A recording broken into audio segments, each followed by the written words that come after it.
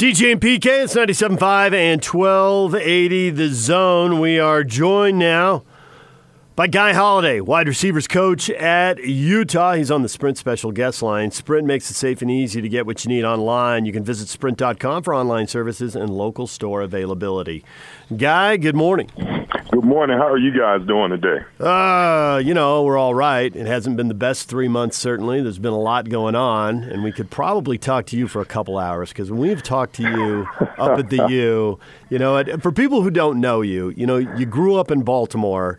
You went to college in Pennsylvania, and you've coached all over the country, starting with some small schools and then, some bigger schools. But you've been in Atlanta, in Alabama, in Michigan. You got to the SEC at Michigan State, Cornell, so you've been in the Ivy League, and then UTEP, BYU, and Utah.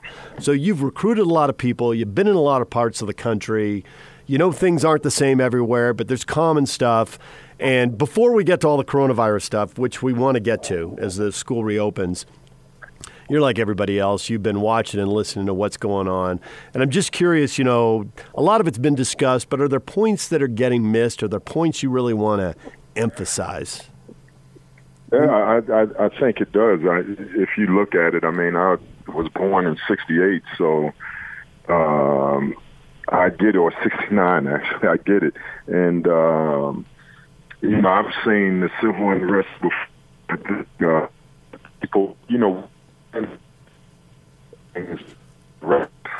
and I grew up in with riots over police brutality, or what would appear to be police brutality at that time. And then when you go back, and I think we don't, again, we ignore things that don't pertain to us. And in L.A., I started school in Los Angeles, and I was actually in California doing the NWA when they came out with F the Police, and people they're so radical, but when you live in those communities and your relationships have deteriorated over time with the people who are charged to serve and protect you, there's definitely a discord between the two. Now, with that said, my experiences, I've had experiences on both sides. I've had experiences with the police when I was young that weren't healthy, and I've had positive experiences being pulled over for a traffic stop and how I was treated. But we, as people, want to paint everything into these circles or these square boxes. And this can be seen right here in our own country, Republican, Democrat.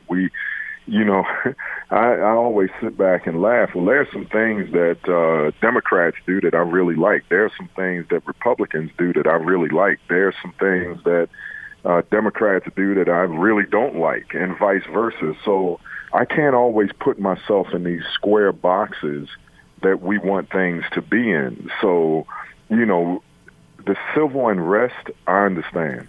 Because I've lived in the community. I've been in people's homes. I've come in touch with people, families who've dealt with it. What I can't understand is diluting the crime, because really and truly that just comes down to people who are taking advantage of the situation that's out there. They want to do it anyway, and they're just taking advantage of it, presented with this opportunity, and they take advantage of it. And here in Salt Lake City, I've been here 8 years now, and I'm going to be totally honest with you. My perception of Utah before I came, I had to be convinced to come here because Utah is not known as a diverse city. It's not known as a city that is, or a state, I should say a state. Salt Lake City is not known as diverse, and then as a state, Utah is definitely not known as diverse.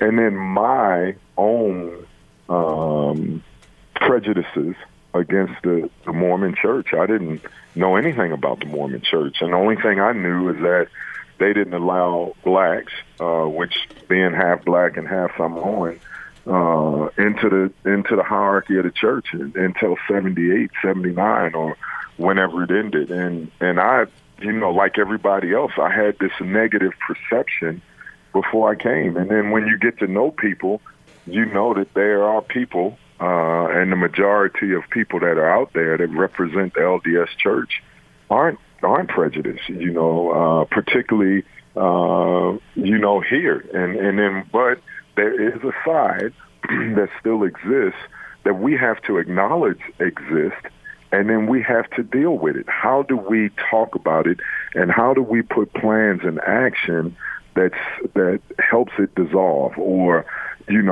states that this is the way it is, and these are our actions taken, and it's proven. And I think what you're seeing right now, we were all pissed, and I shouldn't say we. I should say a lot of people were pissed when Colin Kaepernick and a couple other players took a knee. Well, we want to define how they protest. It was peaceful, but we never listened to the message. We were upset that they protest. And so now you're dealing with people who are saying, well, if we can't protest peacefully, things aren't changing for us. Nothing changed from since the Colin Kaepernick protest. Nothing. And there are no actions being put in place that help people feel more comfortable with the system, per se. And until that happens, you're going to have civil unrest. We're going to go right back to this. This is all going to die down. It always does. You're going to have civil unrest again. And people forget in the rioting and the destruction in the late 60s and all the protests, there was action taken. There was a civil rights voters bill passed. There was more attention paid to equality. And then we kind of just let it go by. And so we have to keep progressing as people. And, I know I read Spike Lee's comments, and some people took it as negative, but it was very positive, because what he was really saying is there are not, and if you look at our demographics, there is not a large representation of minorities in the state of Utah. If you look at the demographics, which is all people can look at online. But if you're here, particularly in Salt Lake City, it is extremely diverse. So what Spike Lee was saying is that my white brothers and sisters are standing up for equality. And that's something positive, because that's something that in some of the other protests in the past you didn't see. But now you do, because back in the 60s you saw it. It was, of course, the Jewish community from up north who was very active in the civil rights movements. And so we just need to understand there's two sides to every story. And I wish we could just eliminate the eluding the acts of violence, but we also need a uniting voice. We can stand there, and I'm not a political person, say, hey, we got to be more violent, more aggressive with people. Well, aggression meets aggression, and that's always going to be. And your perception is reality. And at some point, we need calmer voices to come along and say, let's sit down at the table. Let's have some serious resolution to the issues. But we first have to acknowledge that the issues exist. And there's so many people in our country that don't even want to acknowledge that, yes, there are some issues within our own country. We're not perfect. How are we going to resolve them? Because that's how this country was built, through resolve. And until we do that, I think you're going to continue to see, whether it's this year, whether it's 10 years from now, you're going to continue to see the civil unrest. And, we all have different stereotypes of what we think. And the only way you can break the stereotype is drop your guard and get involved one-on-one with the people that you have these concepts about or these fears about. And, and I get it. I get it on both sides of the story. I mean, I grew up in a very rough neighborhood. I mean, there's no doubt about it, and very confrontational neighborhood, very violent neighborhood. And if I was a police officer, I don't know that I would want to come into my community and not be on edge, not be at a heightened awareness. But with that said, I also take an oath to serve and protect. And so you know what you're signing up for. And as unfair as it is, it's like the military. You know what you're signing up for. No one said that Iraq or Iran is going to be these safe havens that you go into and nothing's going to happen. But you still have to treat people with common respect, and that goes on both sides. And to me, that is what's lost here, just the common respect, and then the understanding of each person's position. Instead, now we're using it to divide and conquer, and that's what's frightening to me, because these people's stories aren't being heard any longer, and God bless George Floyd's family and him himself who gave his life, but his life is given in vain if we don't have any resolve to any of this. And it can't be just burning and looting stores. That's not the way you do it. But that's not the only thing happening out there. That's just what's being broadcasted. I actually rode down to Salt Lake City and 2 days ago. I drove through in the morning, and it was really great to see people cleaning the buildings who were some of the protesters and dialoguing with state troopers at the Capitol. And just more of that needs to happen. More of us need to understand the frustrations of our young people, because they're real. And this is what they know. This is what they think. And, it's funny. I grew up in a time having an African-American mom and having a Samoan dad and having long hair. And in my community, that wasn't accepted. So you could only be black. People didn't even know what Samoan was or Polynesian was on the East Coast, and they still very rarely do. The only thing they know is Hawaiian. And but my message to everybody is we need to sit down. We need to try to be understanding. Stop condemning each other, and let's start to make some positive gains towards what the issues really are. And let's not shut it off. Let's listen. Just because we haven't experienced police brutality, or just because we haven't experienced the racial prejudices, let's not be so arrogant to say, well, that really doesn't exist because I haven't seen it. And I think that's what we miss as people. We want to dismiss people based on our own experiences. Well, unfortunately, in life, you don't get to experience everything that everybody else has. And so we need to open up our minds, open up our hearts. And, I think if we approach this in the right manner, I think Salt Lake City has done an unbelievable job with its police forces and how to handle it. And I think other places, there's a criminal element. Let's be honest. And how do you deal with them? I don't have all the answers to that. Fortunately, that's way above my pay grade. But I do know this: we need a voice that's unifying, not divisive. Well, Coach, there's only about 500 things there that I could hit that you just said, but we can't do that. I'll play one thing that really struck with me when you said, when you get to know them.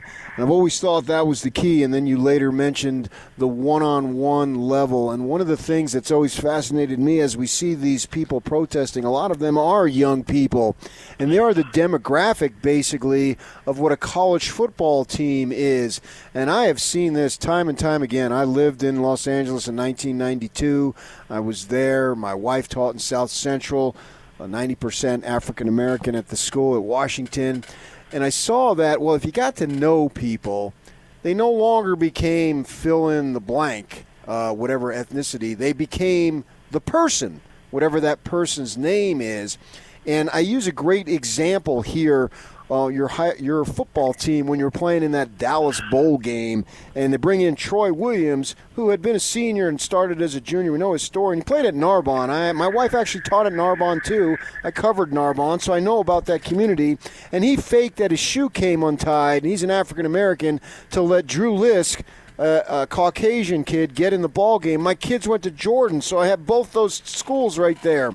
And I look at your football team, and football teams really, and athletic teams across the country, you bring in all these people, young people, and they find ways to get along because they know each other. Isn't that the key? If you look to a sports team, and your football team's diverse, they get to know each other, and they're not a black person. They're actually Troy Williams, not a black person. Obviously, he's black, but he's a person. And Drew Lisk is a white guy, but he's not a white guy. He's Drew Lisk. And these two people knew each other, and they have feelings for them. Is that what it's all about, getting to know people on an individual level? There's no question. You know, sports is one of the it's really funny. You look at Major League Baseball, and, you know, in our country, we have a very negative view of, in my opinion, of the Hispanic population and how we view them. But you look at Major League Baseball, and Hispanics are at the top of Major League Baseball, the Hispanic community, and we accept them. Sports is really the unifying, I guess, the unifying causes. You know, it is one of the only places where, regardless of your race, regardless of your sex, when you talk about women's sports also, where you can put all these different people in a locker room, and they learn to get along, and they learn because they're fighting for one cause. Now, they all live their own separate lives, which we understand, but there is a point where I am my brother's keeper. I am my sister's keeper. And you have that code and you live by it. And it doesn't matter what race you are. And, you know, I've been fortunate. You know, Troy Williams, unbelievable. You know, Bradley Anai, who just left the University of Utah. But it goes past that. One of the best people I've ever met. And I'm talking about as a competitor, as an athlete, and as a human being, was Taysom Hill. And I have so much respect for him. And I don't. When Jordan came here with me, Jordan Leslie, and that was one of the people that he bonded with, Taysom Hill. You know, and so it doesn't matter. You know, sports helps you have a common cause. And until we can find a common ground where we can sit down and be for each other versus against each other, you know, it's not going to change. And that's what sports is, a unifying cause. And it doesn't matter, you know, in a locker room, if you're white, if you're Samoan, if you're Tongan, if you're Mexican, if you're Honduran, if you're black, it doesn't matter. You know what matters? If you can play. And you're judged on your talent. You're not judged on your color. And that's where it's different. Now, you know, one of the things I think that are so important that's really frustrating for me is that I see that every day. I see young people who get along, who love one another, who, you know, will go their own separate ways in life, and they'll carry these values with them. So prejudice is taught, okay? The fear of the young people who are different than us, who maybe they have long hair that was down in Salt Lake, and maybe they're not your typical, what we classify how a young person should look. Maybe he is a skateboarder. Maybe he is tattooed up. It doesn't make him a bad person. It just makes him different than us. And just if he's not, maybe he's Baptist, maybe he just doesn't believe. It doesn't make him a bad person. It just makes him different. And diversity is what makes the world grow. And if everybody thought the same and did the same, I just don't think we'd be very successful as a country. So we need to start embracing what the country was founded on, and that's our diversity. And embrace the different cultures. And because in each culture, there's something that we can learn. And there's something that will help us grow as people. But if we stand back and we back up into our corner and put on our proud chest plate of armor and say, my way is the right way, then automatically we're alienating everybody else outside. And until we can become accepting of other people's beliefs, of other people's value systems, of other people's races, and not try to change them into what we want them to fit into, this square peg, or square box, we're going to be better off as people. And start accepting that we aren't perfect. we're just sitting here judging others instead of helping solve the solution. Because you're right, when you go and you work in the South Central and I moved from LA in 1991, and you work in these different places, you realize that they're just people. When I look at our football team, I don't say, man, this guy's white or this guy's black. I see a good person that happens to be a really good football player. And it all starts with, are they a good football player? And then you, of course, look at the person and all those. But generally, most really good players are really good people because they have that work ethic. And they have the discipline. And, of course, you do have some that aren't. But I don't look at them as black or white. I don't walk into a staff meeting and say, oh, that's the white coach, he's against the black players. I don't look at it like that. I look at it that we're all there for a common purpose and a common reason. And that's why I'm in the sport. That's what makes it fun, because I can touch lives regardless of the color. Guy Holiday, Utah wide receivers coach, joining us, and you talk about being down in L.A. or growing up in that neighborhood. You grew up in Baltimore, where you recognize police have to be on edge when they come in, and there's a certain level of desperation there. And I'm just wondering, to what degree, yes, a lot of this is about police brutality, obviously, but how much of this is also about hopelessness, and how much of this is about just crushing poverty day after day? Not being able to eat every day, not having a roof over your head, not having access to transportation or medicine.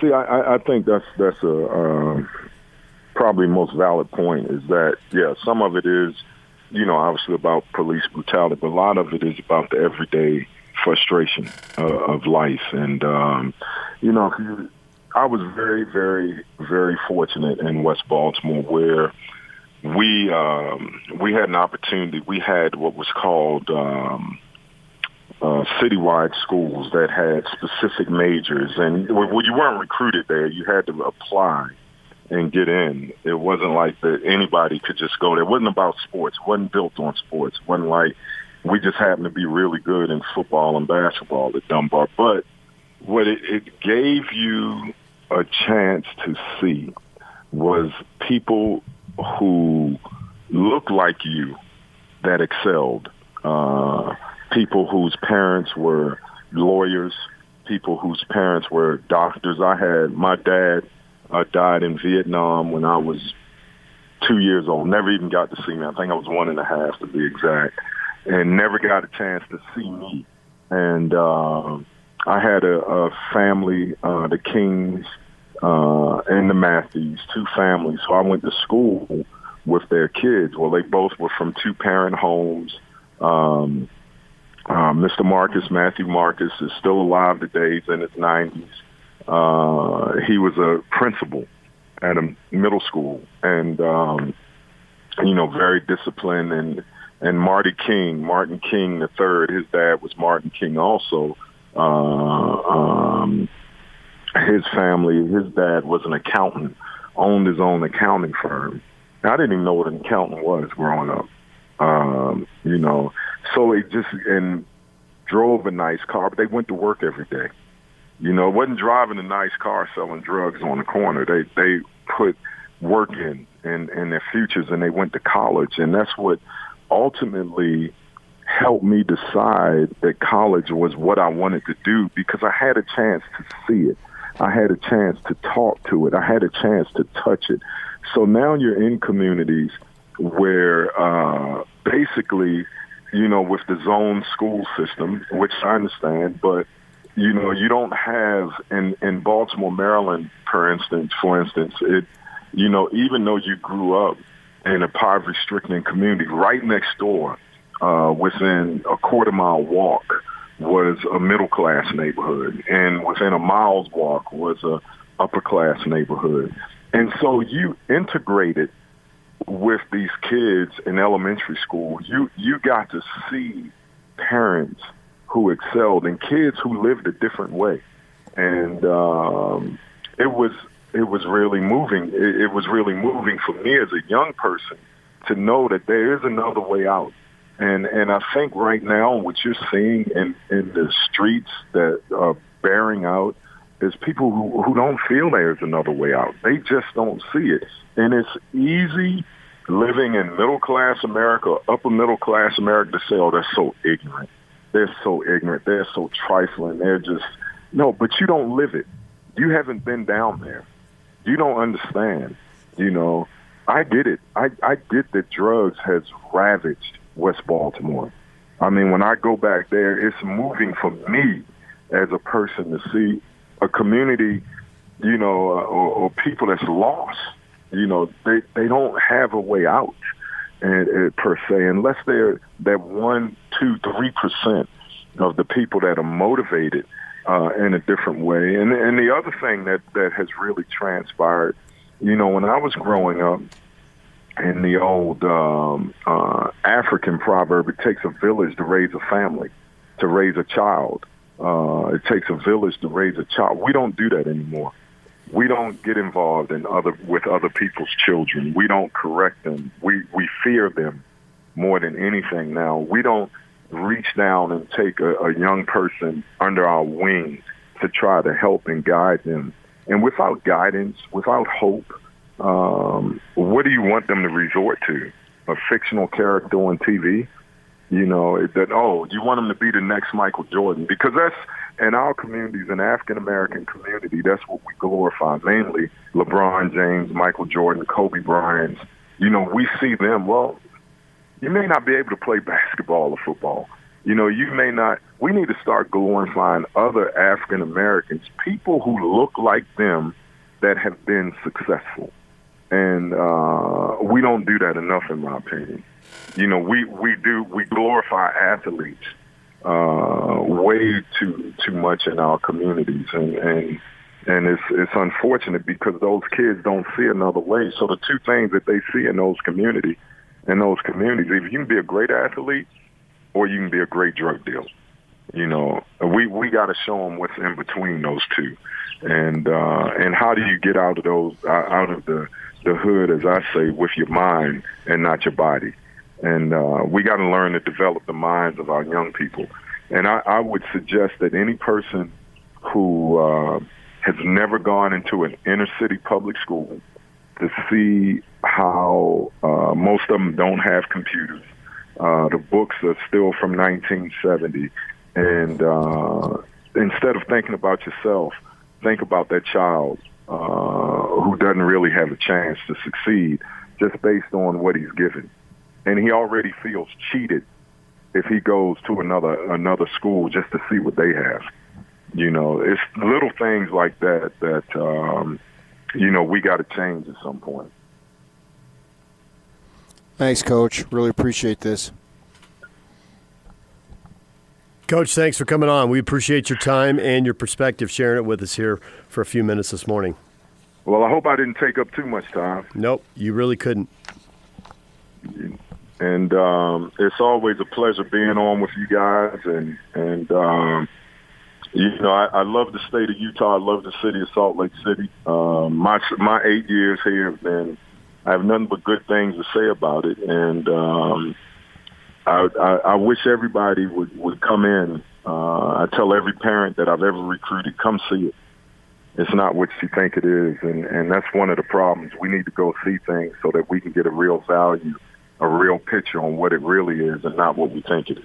Yeah. Well, you know, it probably goes the same way. You know, I've been to Baltimore once very briefly, and I went to an Orioles game, so there I am. Living my sportscaster stereotype.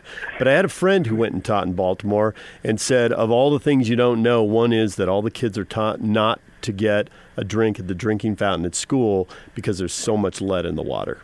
You know, and you didn't even have time to get to that. You listed a whole bunch of things. That would be correct. Right. Things you take for granted. Being able to get a drink of water at school just because you're thirsty on a hot day. See, now I know that you've really been to Baltimore. Yeah. That much I know, because you do not drink the water from the fountain. Yeah.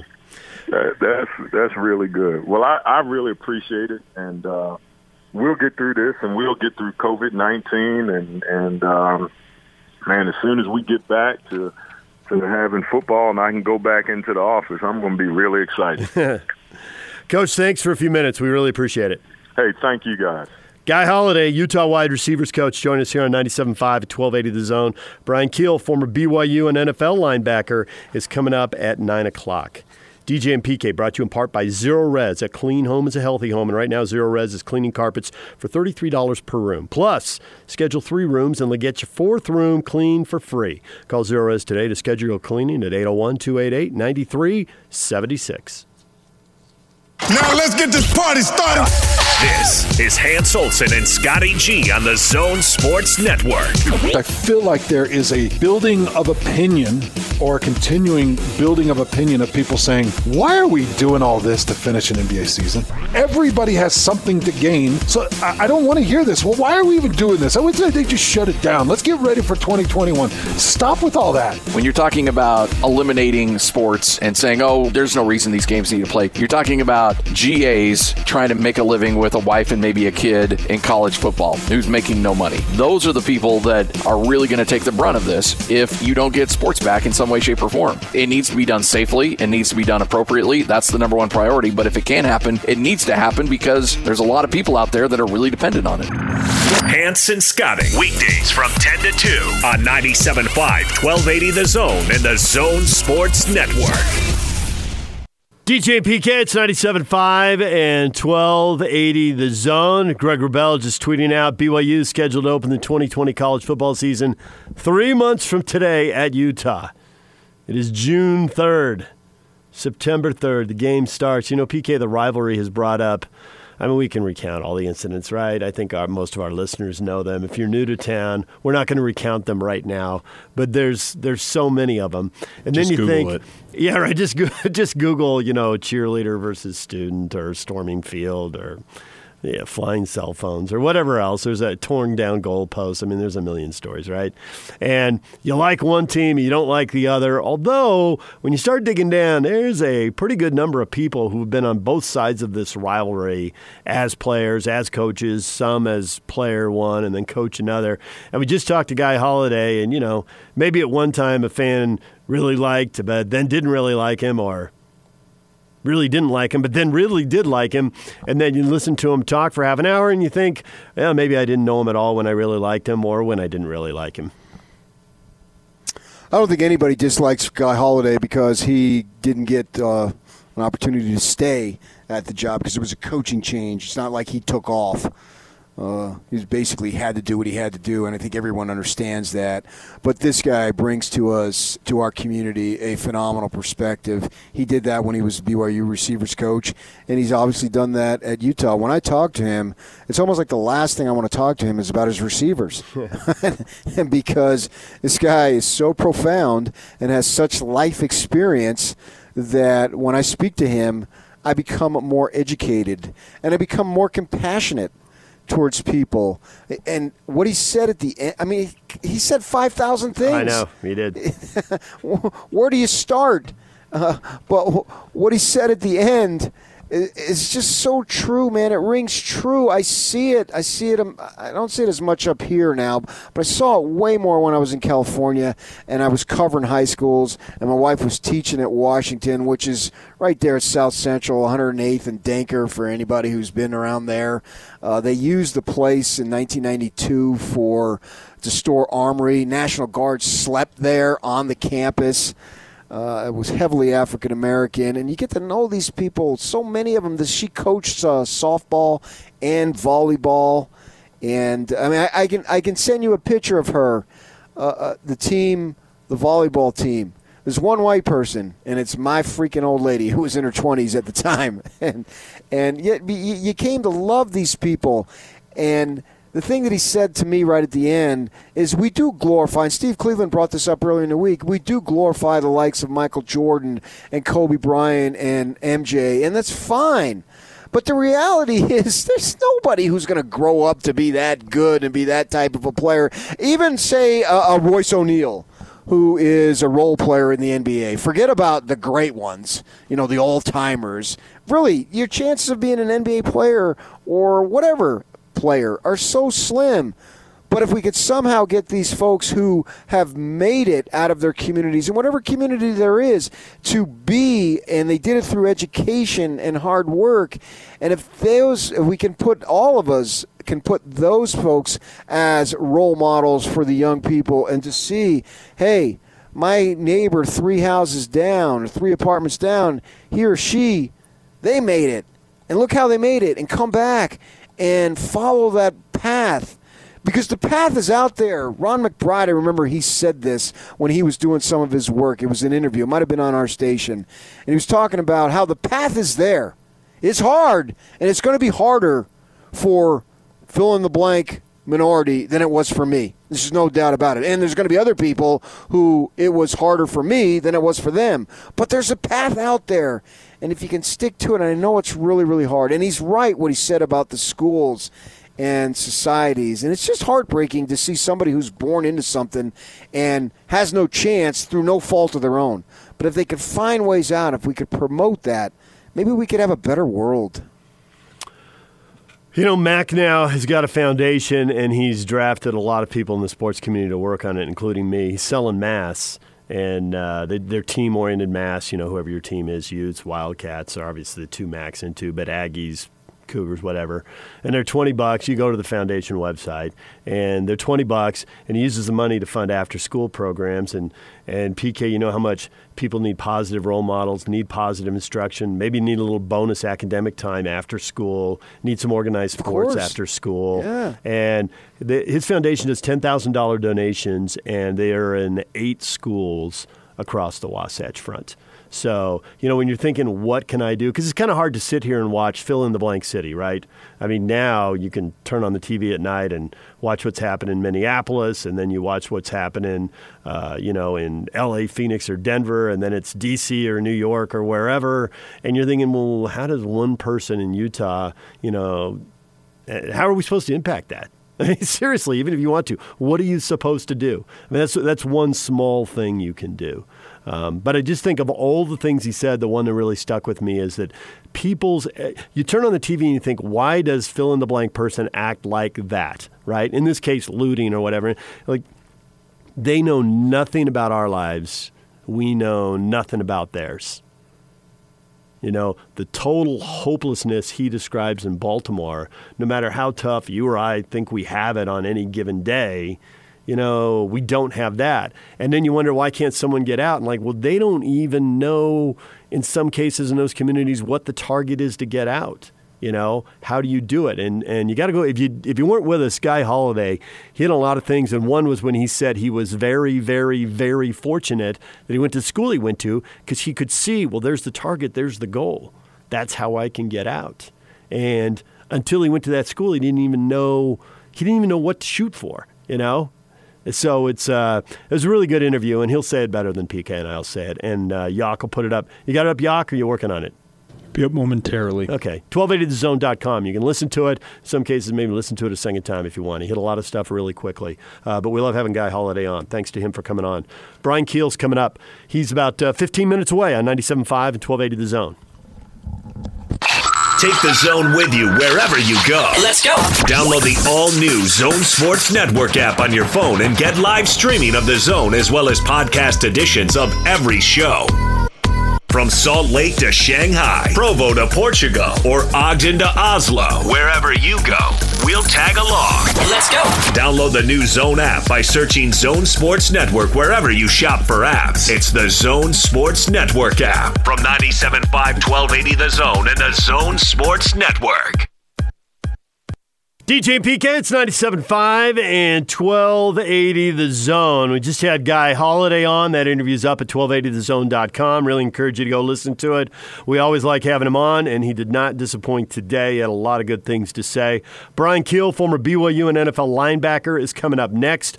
So, PK, since we got a lot of football here, let's just take a few minutes because we know I got a lot of NBA fans here. We're inching closer to the NBA returning. Commissioner Adam Silver expected to have a proposal to take to a vote for the NBA Board of Governors meeting tomorrow. The expectation is Finals Game 7 on October 12, a 22-team format. Looks like play is going to start late July. July 31 is a date that's been thrown out there. So we're probably talking 2 to 3 weeks of regular season, a weekish or so of some type of play-in format, which I really hope is kind of NCAA tournament, 13 versus 12, winner plays 11, winner plays 10, something like that. I don't know how much time they're going to want to devote to it, but something like that where the stakes are really high and stuff happens really fast. And then to get into a more traditional 16-team format, still not clear if they'll mix it up, East versus West or 1 versus 16, but it seems like the NBA, they're doing a good job of keeping themselves in the story by just leaking a couple of details, accidentally on purpose, each and every day.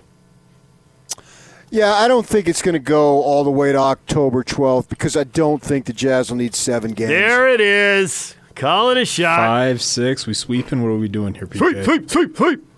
Sweep's very tough in the finals. Very rarely does that happen. So, yeah, I'll go 5, maybe 6, if Joe is not into it one game or not.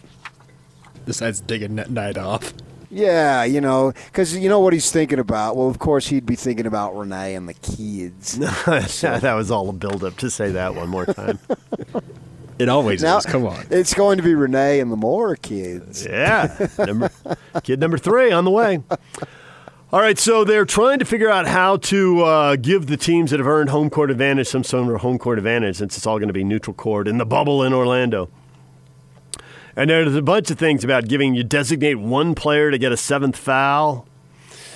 Yeah, I don't really like that. There are some built-in advantages. If you got a shot blocker like Rudy Gobert who's foul prone or something, you could not have to take him out if he gets 2 quick fouls early. Guys don't usually foul out, so I don't know the 7th one would be a big deal, but maybe it could mean more playing time along the way because you want advantages? It's too tricked up.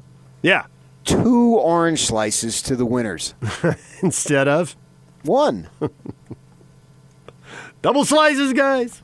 Yeah. Or they have treats, but the winning team gets to go first. One thing that's been thrown out there is let teams fly in the floor so they're playing on their own floor. No, don't do that. You're trying to make money to keep the franchises going. The owners want to make more money. The players want to make more money. We've talked multiple times about people we know and it's happening at teams in multiple sports all over the country. There's furloughs and there are layoffs. So don't blow money that could keep someone from getting furloughed on flying a floor across the country. Don't do that for me. I don't care whether you do it or not. It doesn't matter. I have no opinion. How about the team with the highest seed gets to pick their favorite hotel? How swanky are these places? Who's been to Disney World? How high-end are these? Kind of depends on what you're looking for. The Coronado Springs, where they're supposed to be staying for all of this, is pretty high-end, it sounds like. Oh, these guys, they're used to that. That's nothing. No. Running water.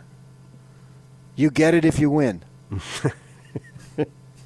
The old Boston Garden, the visitors' locker rooms where there was no hot water to shower in. Yeah. Hot water for the higher seeds, cold water for the lower seeds. Let's make it real. Let's get something real, versus, let's see, Spam versus filet mignon. The 8th seed gets Spam. Yuck. Did you ever eat Spam as a kid? I did. Oh, you did? Okay. And I'm not going to lie, one of my favorite snacks when I can get it is Spam musubi. Ugh. We ate Spam. It was nasty. You had Spam musubi? I don't even know what that is. It's a thing from Hawaii. You need to try it if you haven't. I don't think I can. You had your mom's Italian cooking. You were telling us about that earlier in the show, PK. You ever eat Spam? Mom ever serve you Spam for dinner? No. She was really good, even on the other stuff. We probably had Italian food 3 times a week, every Sunday certainly, and then a couple times during the week, which was never any problem with me. I grew to love it. It's what I know. Others might be Mexican, whatever form of food. But even on the other nights, she could whip together something good. Now, my mother-in-law was a gourmet cook. Oh, my gosh. She would make just extravagant meals. And bless my wife's heart, she can't do that. But she would make, somehow my mother-in-law would make an omelet, and it would be the best omelet you've ever tasted. I don't know how she did it. Her husband, her second husband, she was married to her second husband for like 30 years. He just passed last June. He would joke and point to his belly and blame my mother-in-law. She was just a phenomenal cook. But no, I had great meals growing up. I got to say, food was never much of an issue in my household. Very fortunate there.